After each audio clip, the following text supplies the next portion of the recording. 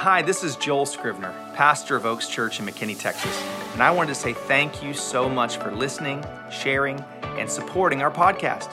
I know that today's message is going to inspire you, challenge you, and empower you to fearlessly follow Jesus like never before.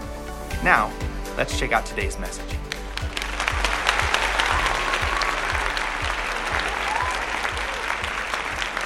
Just a moment, I'm gonna pray and we're gonna jump right into our message today. You ready? All right, Father, thank you for this day. Thank you for your goodness, for your love, for your mercy. Jesus, this season, our whole lives are all about you, but this is the season of resurrection. This is the season of miracles. This is the season of believing and seeing the manifest power of God, the resurrection power of God. Your word says that the same power that conquered the grave is in us. The same power. Father, would you ignite that force inside of our lives? And anyone that's here in service or watching online or listening to a podcast that's seeking the truth, Father, would you align their hearts with yours and draw them to you by the power of the Holy Spirit? In Jesus' name, amen, amen. Well, I've really enjoyed this series and teaching through the Gospels. We'll do this again as well. We've got some great stuff. Easter coming up, obviously, and a really cool series. I can't wait. I've been planning this series since last year. We're doing a series in the spring in May called Feels, and it's all about God's purpose for feelings, emotions, and specifically mental health. It's gonna be an amazing series. You're gonna wanna invite a lot of people to come be a part of that. Anybody had any mental health challenges during the last 3 years? I have, for crying out loud. I need little feels myself up in here. But just wanna encourage you to be a part, to really connect your life, your heart, your family into the church. God has huge things in store for you.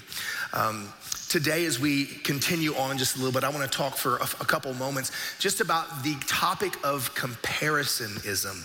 Comparisоnism, this idea of being chosen and who God chooses. We all look at other people and we all measure ourselves. Sometimes we measure ourselves, and if we're not careful, we can measure ourselves and we can look down at people. Jesus talked about that. We can also measure ourselves and we can look up at people and not see the greatness that God actually has in our own lives. It's curious to us. I'm sure each and every one of you have had heroes, people that you thought were very spiritual or very powerful spiritually. I remember being in my mid-20s and seeing the pastors on the stage and feeling a call to ministry, feeling like God was asking me to do something. I was a businessman. My wife and I both owned our own businesses, and I had made a purpose in my life to be a Christian businessman. I was very vocal with my faith. All of my clients knew about my faith. I constantly preached to my clients, would pray for my clients, lay hands on my clients. Jennifer did the same thing. If you sat in her chair at her salon, she had a pair of scissors in her hand and you were gonna hear about Jesus. She was gonna find out if you were a tither. She was gonna find out if you had received the Holy Spirit or not. She was gonna coach and motivate you everywhere. That was just who we were. We ministered everywhere we went, but I would look at the people on the stage and I would see them as way up there. And in my heart, I would feel like I could never be like that. I could never be that holy. I can never be that righteous. I can never be that obedient. I don't know about you. I have a problem with rules. I just don't like them. I don't like them. Speed limits, not a fan. Anything that I'm not supposed to do, I was the kid that it's like, hey, don't do that. Really, why not? And that's curious now, right? Now I kind of want to do it because you said not to do it. My relationship with God has always been this, I don't want to say an argument, but we discuss things, and it's like, why? And the Bible said, Jesus said, have faith like a child. 5-year-olds ask why about everything. So I'm like, why, God? Why this and why that? If it's just a man-made rule, I'm not interested in a man-made rule. I'm not interested in that. I want to know, what God do you think? What do you want? In the relationship I have with God, and I believe this very, very strongly, that God speaks to us in the manner that we need to be spoken to. So from time to time, God calls me a bonehead. We're talking, and he's like, listen up, bonehead. Because he knows I need to hear it. He knows how to get my attention. And that's just the relationship. I have a funny relationship with God. Sometimes I call him big guy. You know, he calls me bonehead, I call him big guy. In all of my prayers, I write my prayers. I document my journey. I journal my journey with him. And it's very relational, but it's not really very religious. If you saw the way that I interact, if you read my journal, actually, if you read my journal, you probably wouldn't want me to be your pastor because everything that I ever deal with is in my journal. So I'm gonna keep those under lock and key. But it's just very open and very honest. And the reality is that I can come across really confident at times, but I deal with insecurity like everybody else. I deal with moments of weakness. I deal with temptation. I'm a normal person. Pastors aren't superhuman. They just got picked for I'm like, God, you picked bad.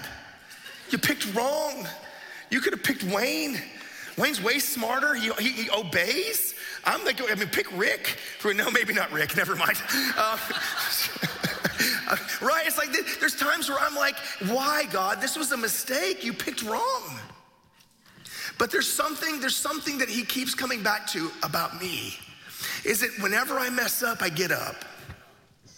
Whenever I mess up, I ask forgiveness really fast and I get right back into his presence. I'm not perfect, but I have a really good habit of repentance and getting right back into his presence and getting right back in. But it was in moments where I felt so unworthy that God would reveal himself to me. And I remember my very first trip. I had left my industry. I'd walked away from my business, literally walked away from everything, my whole career path for 15 years at that point, and walked from it to take an intern job at my church. I went from literally feet on the desk, telling everyone what to do, signing autographs, traveling the world, all of that, to being an intern, cleaning out a dirty refrigerator and selling candy to kids out of a broken candy machine. They called me Candy Boy, y'all. I went from titles and awards to Candy Boy and Rookie. And it was this funny relationship. I'm like, okay, God, you're humbling me. This is great. And I remember the conversation I had with Pastor Gordon, and he's like, Joel, I got a question. He goes, how many people work for you? And I went down the list. And I said, I don't know about that, but everyone's so helpful. This person helps me. This person, all these people help me. Your assistant helps me. Even your wife helps me, Pastor G. Everyone's so helpful here. He goes, no, let me answer the question for you, Joel. Nobody works for you. They all work for me. Stop asking people to do things. Stop giving orders. I was so used to being boss that I was coming in and taking over his staff, and he had to smack me. I got humbled a lot in that season, and I needed it.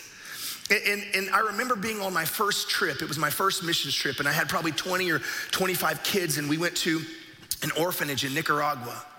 And we were staying in the orphanage. The orphanage was a beautiful property. It had orchards and banana trees and mango trees. It was gorgeous. And they had all the families that, had the kids that, had host homes, but they had a few buildings that were unoccupied. And so all of the students and we stayed in these orphanage homes. And they were just concrete buildings. They had doors, but they had no windows, no screens. I mean, it was extreme in the Nicaragua. And the bugs in Nicaragua are very serious. And all night long, you feel them crawling on you and you're losing your mind. But by the end of it, these kids, when we left the orphanage and went to go stay in a hotel, they all cried because they didn't want to leave the orphanage. And these kids, and they went from being North Dallas, suburban, snotty little kids to wanting to live in this orphanage and never wanting to go home. It was an amazing experience. But I remember in that season, I remember having these emotions and having these feelings, and I would refer to myself in a way. I would say, well, I'm just this, or I'm just that, and these people are this, but I'm just that. And I was in this season of being really humbled and humiliated in some ways by God. But also at the same time, I was dealing with a sense of insecurity, and I was comparing myself to other people. And I remember just battling with that in my own mind. And then this little lady that ran the orphanage didn't speak a lick of English. Her name was Josefina. And Josefina came up to me and started trying to speak to me in Spanish, but I didn't speak Spanish very well. I speak just enough to get arrested at this point. And so Josefina asked for Stephen to come over, and Stephen translated. And Josefina, who didn't know me from anyone, began to prophesy over me in Spanish, and Stephen interpreted in English. And I'm hearing this little lady who has no idea say, don't ever say you're just this or you're just that, because the same Holy Spirit that is in all of these heroes that you look up to and you say you could never be like, the same Holy Spirit is in you and the same anointing is in you. Don't ever say that again about yourself, that you're just this or you're just that. And she wrecked me. This little lady who couldn't speak English, probably never stepped foot in America, had no idea the impact that she made on my life. Maybe, who knows, I don't know, 30 years from now, the impact of Oaks Church could be millions of people. And Josefina gets to stand before Jesus and get credit for the impact she made on someone's life that shifted me. It shifted me forever. Because I began to stop that comparisоnism that was crippling me. See, the first point of this whole thing is that God can and absolutely will use you to glorify his name. He can and he will use you to glorify his name. He just needs you to say yes. He needs you to say yes. We're gonna take a look at a couple clips today. This first clip is the story of Andrew and his brother Peter. Let's check this out. You know, I can relate to Peter a lot. He was always headstrong, a little bit of a know-it-all, quick to fight. Peter was the one that Jesus said, hey, you know, now things are shifting, changing.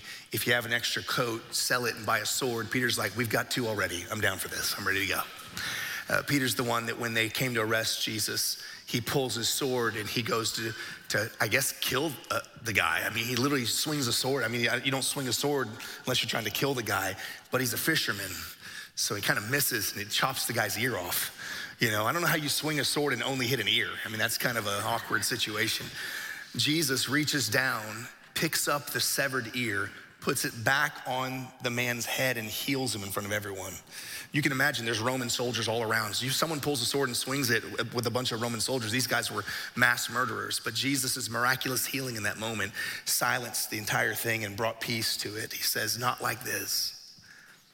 Peter was often the first one to speak up. He was the loudest one of all the disciples. He asked more questions. Of every disciple, of any other disciple, of any other person that ever came to Jesus, Peter asked more questions. He was very inquisitive. But Peter put his foot in his mouth all the time. No other disciple was told, get thee behind me, Satan. Just Peter, right? Get thee behind me, Satan. I mean, Jesus talked to Peter in some pretty straightforward tones. So it was this moment where Peter has this revelation that you are the Son of God, that you are the Messiah. And Jesus said that mankind is not revealed this to you, but my Father who is in heaven. No longer will you be called Simon, but I will call you Peter, for upon this rock I will build my church. See, Peter's name, Simon, his Hebrew name, it literally means listen. Listen. Anytime Simon was off track or anytime Peter was operating in his lower nature, Jesus would switch back and call him Simon. Hey, Simon, listen, listen. But Peter was the only one. Remember when Jesus walked on water? And he's walking and Peter gets welled up with courage. He says, Jesus, if it's really you, tell me to come to you and walk on the water. And Jesus says, come. Peter gets out of the boat and is actually walking on the water to Jesus. You ever try that when you were a kid? I mean, Jesus, if you did it once, you go step out in the pool, right?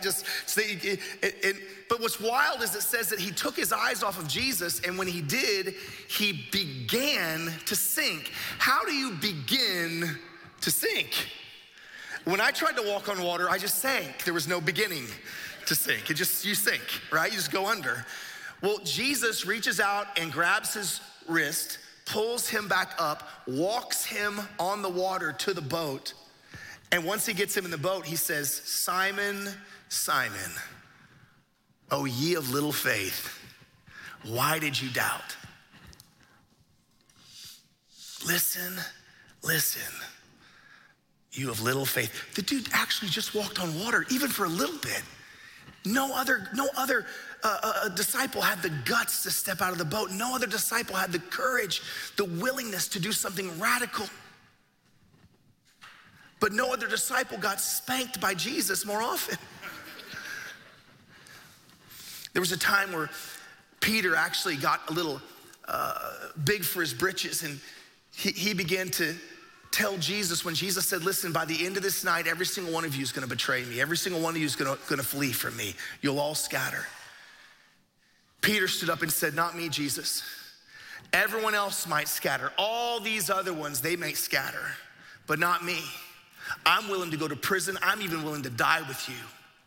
Jesus responds, he says, Simon, Simon, the enemy has asked to sift you like wheat. Satan has asked to sift you like wheat. Do you know what sifting like wheat looks like? Sifting like wheat is when they would take the pitchfork, they'd have the big pile of cut straw wheat, and they would take the pitchfork and dig it down in and throw it up into the wind over and over again. And the wind and the power of the thrusting of the pitchfork would separate the seed, the wheat, from the chaff, and the seed would fall to the ground and the wind would blow the chaff. That's the imagery that Jesus said Satan wanted to do to Peter. I think this is where in church culture that we get the imagery of Satan with the pitchfork. Because this is where he said he's gonna sift you like wheat. But Jesus in that moment said, but Peter, I'm praying for you that your faith won't fail. And when you return to me, strengthen your brothers. Watch this. Jesus actually said, Satan's gonna sift you like wheat. You're gonna leave. You're gonna betray me. But when you come back, strengthen your brothers. Peter still couldn't believe it. And Jesus said to him, Peter, listen, before the rooster crows this coming morning, you will deny that you even know me 3 times. Just a few hours later, after the soldiers came and arrested Jesus, scriptures say that they blindfolded him and they're beating him in the face, saying, prophesy who hit you, prophesy who hit you. Peter's watching all of this. He's following behind as they take him to Caiaphas's house. Jennifer and I have been to Caiaphas's house. We've walked up the stairs where they took Jesus up the stairs. We've stood in the courtyard out front where the fire was, where Peter is literally out there on the porch and they're interrogating Jesus just across the courtyard. And at that fire pit, Peter is being accosted by different people. They're like, hey, you were with Jesus, right? Aren't you one of his disciples? Instantly, Peter, in this place of fear now, begins to revert back to his old self, and he denies Jesus. Another lady says, no, you're a Galilean. I hear it in your accent. You must be. I don't know him. A second time. The third time, Luke records in chapter 22 that Peter denied. He actually cursed to emphasize that he wasn't with Jesus. And it says, as soon as he denied the third time, he heard the rooster crow and he turned and looked, and Jesus was looking him right in the eyes. Can you imagine that moment? Bible says that Peter got up and he ran out and he wept bitterly. Can you imagine the moment of denying for the third time, Jesus hearing you curse, I don't know him. And you turn and look and see Jesus. Can I tell you that with all my heart, I don't believe Jesus was giving him an I told you so look. I don't think Jesus was giving him, I'm so ashamed of you look. I think Jesus was giving him a look of the most unbelievable love and compassion. Because that's the heart of Jesus.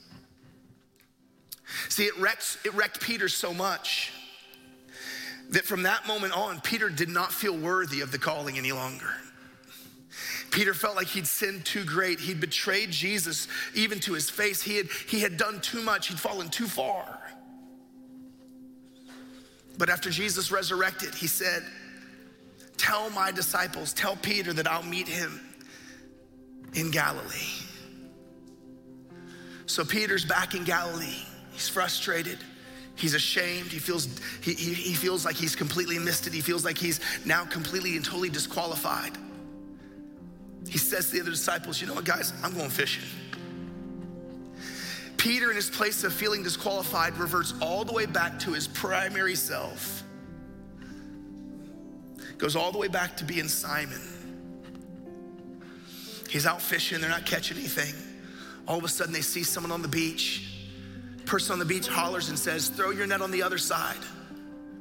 When they do it, they catch such a huge catch of fish, 153, the Bible describes large fish caught in this net. The boat begins to sink, the nets are breaking. Peter realizes and says, it's the Lord. He was in his underclothes. He'd taken off his robe. He's fishing in his underclothes. He grabs his cloak, wraps himself in his robe, and dives in the water and swims to Jesus. Can I ask you, does that make any sense whatsoever? When we swim, we take clothes off. Peter was so ashamed of himself. He felt so embarrassed of his behavior that he did something completely unorthodox and out of sense. He put his robe on to cover himself up because of his shame. He didn't want to stand before Jesus in a place of shame. Jesus meets him on that beach. They fight, they pull the fish ashore. All the other disciples are sitting there. And Jesus looks at Peter and says, hey, Peter, do you really love me more than all of these?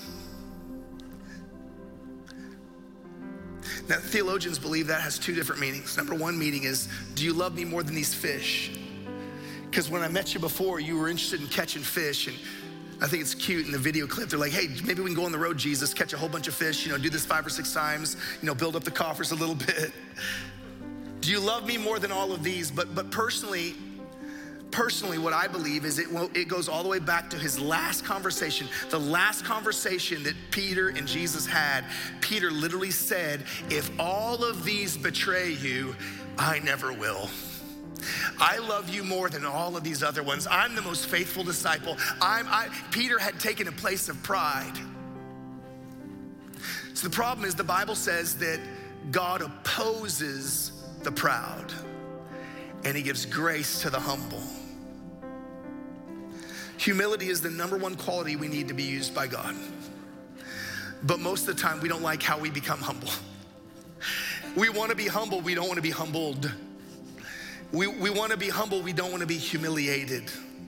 But oftentimes we have to go through stuff in life that breaks us down, that helps us remember.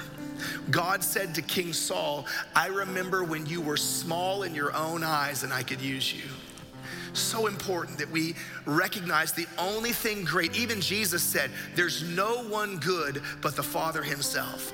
I can't do anything apart from the Father. Jesus never made himself this big thing. He said, the Father is big inside of me.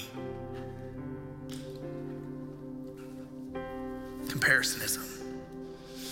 We can compare ourselves to some people and think that they're better than us and we could never achieve that, and we could see ourselves as a background person. Well, 90% of all ministry is background people doing one-on-one, loving people one at a time. That's the most important part of ministry. Or we could compare ourselves and say, there's no way God could use me. I've messed up way too much. I don't know which camp you may find yourself in. I've been in both at different times. I just want to give you an opportunity. We're going to go back into worship in a second here, but I want to give you an opportunity just to have a moment with Jesus, just right where you sit, just right where you are. Are you dealing with comparisоnism in one of these ways? I can never be as good. I'm just a this. Or are you dealing with comparisоnism on the other side of, I've messed up so much, there's no way God could possibly. God can use you. He will use you to reveal his glory. He just needs you to be available. He needs you to choose to be the chosen. He needs you to say yes to him. He's given us 2 great commands. Number 1, follow me. And number 2, go make disciples. We've got 2 commands from Jesus: to follow him, to humble ourselves, to learn from him. And number 2, to take our position of influence. Become an inviter. Become an inviter. Use your influence to draw people to Jesus, to draw people to his church. Right where you sit. If you've got comparisоnism in your heart in some way or fashion, just repent of it right now between you and the Lord. just give it to him. Just give it to him. If you felt disqualified because your sin is too great, just give it to him. You felt disqualified because you're not like someone else, just give it to him. And answer the call. Answer the call today. Hundreds of people in your world, there are hundreds of people in your world, in your circles, that need Jesus, that need an invite. Thank you, Jesus. Thank you, Jesus. Just wherever you are today, just pray this with me. If you want to dedicate yourself to Jesus, dedicate yourself to God, just pray this with me. Say this, say, Father, I need you. I can't do it on my own. I need your help. So I put my trust in you. I put my faith in you. Jesus, I believe you rose from the dead, and I make you my Lord. I will live for you. I will follow you, and I will go and invite and draw people to you. In Jesus' name, amen. Amen. We pray this message has blessed your life. And if it has, we want to invite you to sow into what God is doing here at Oaks Church. It's as simple as going to oakschurch.com and clicking the Give button. On behalf of Oaks Church, thanks for listening and have a great week.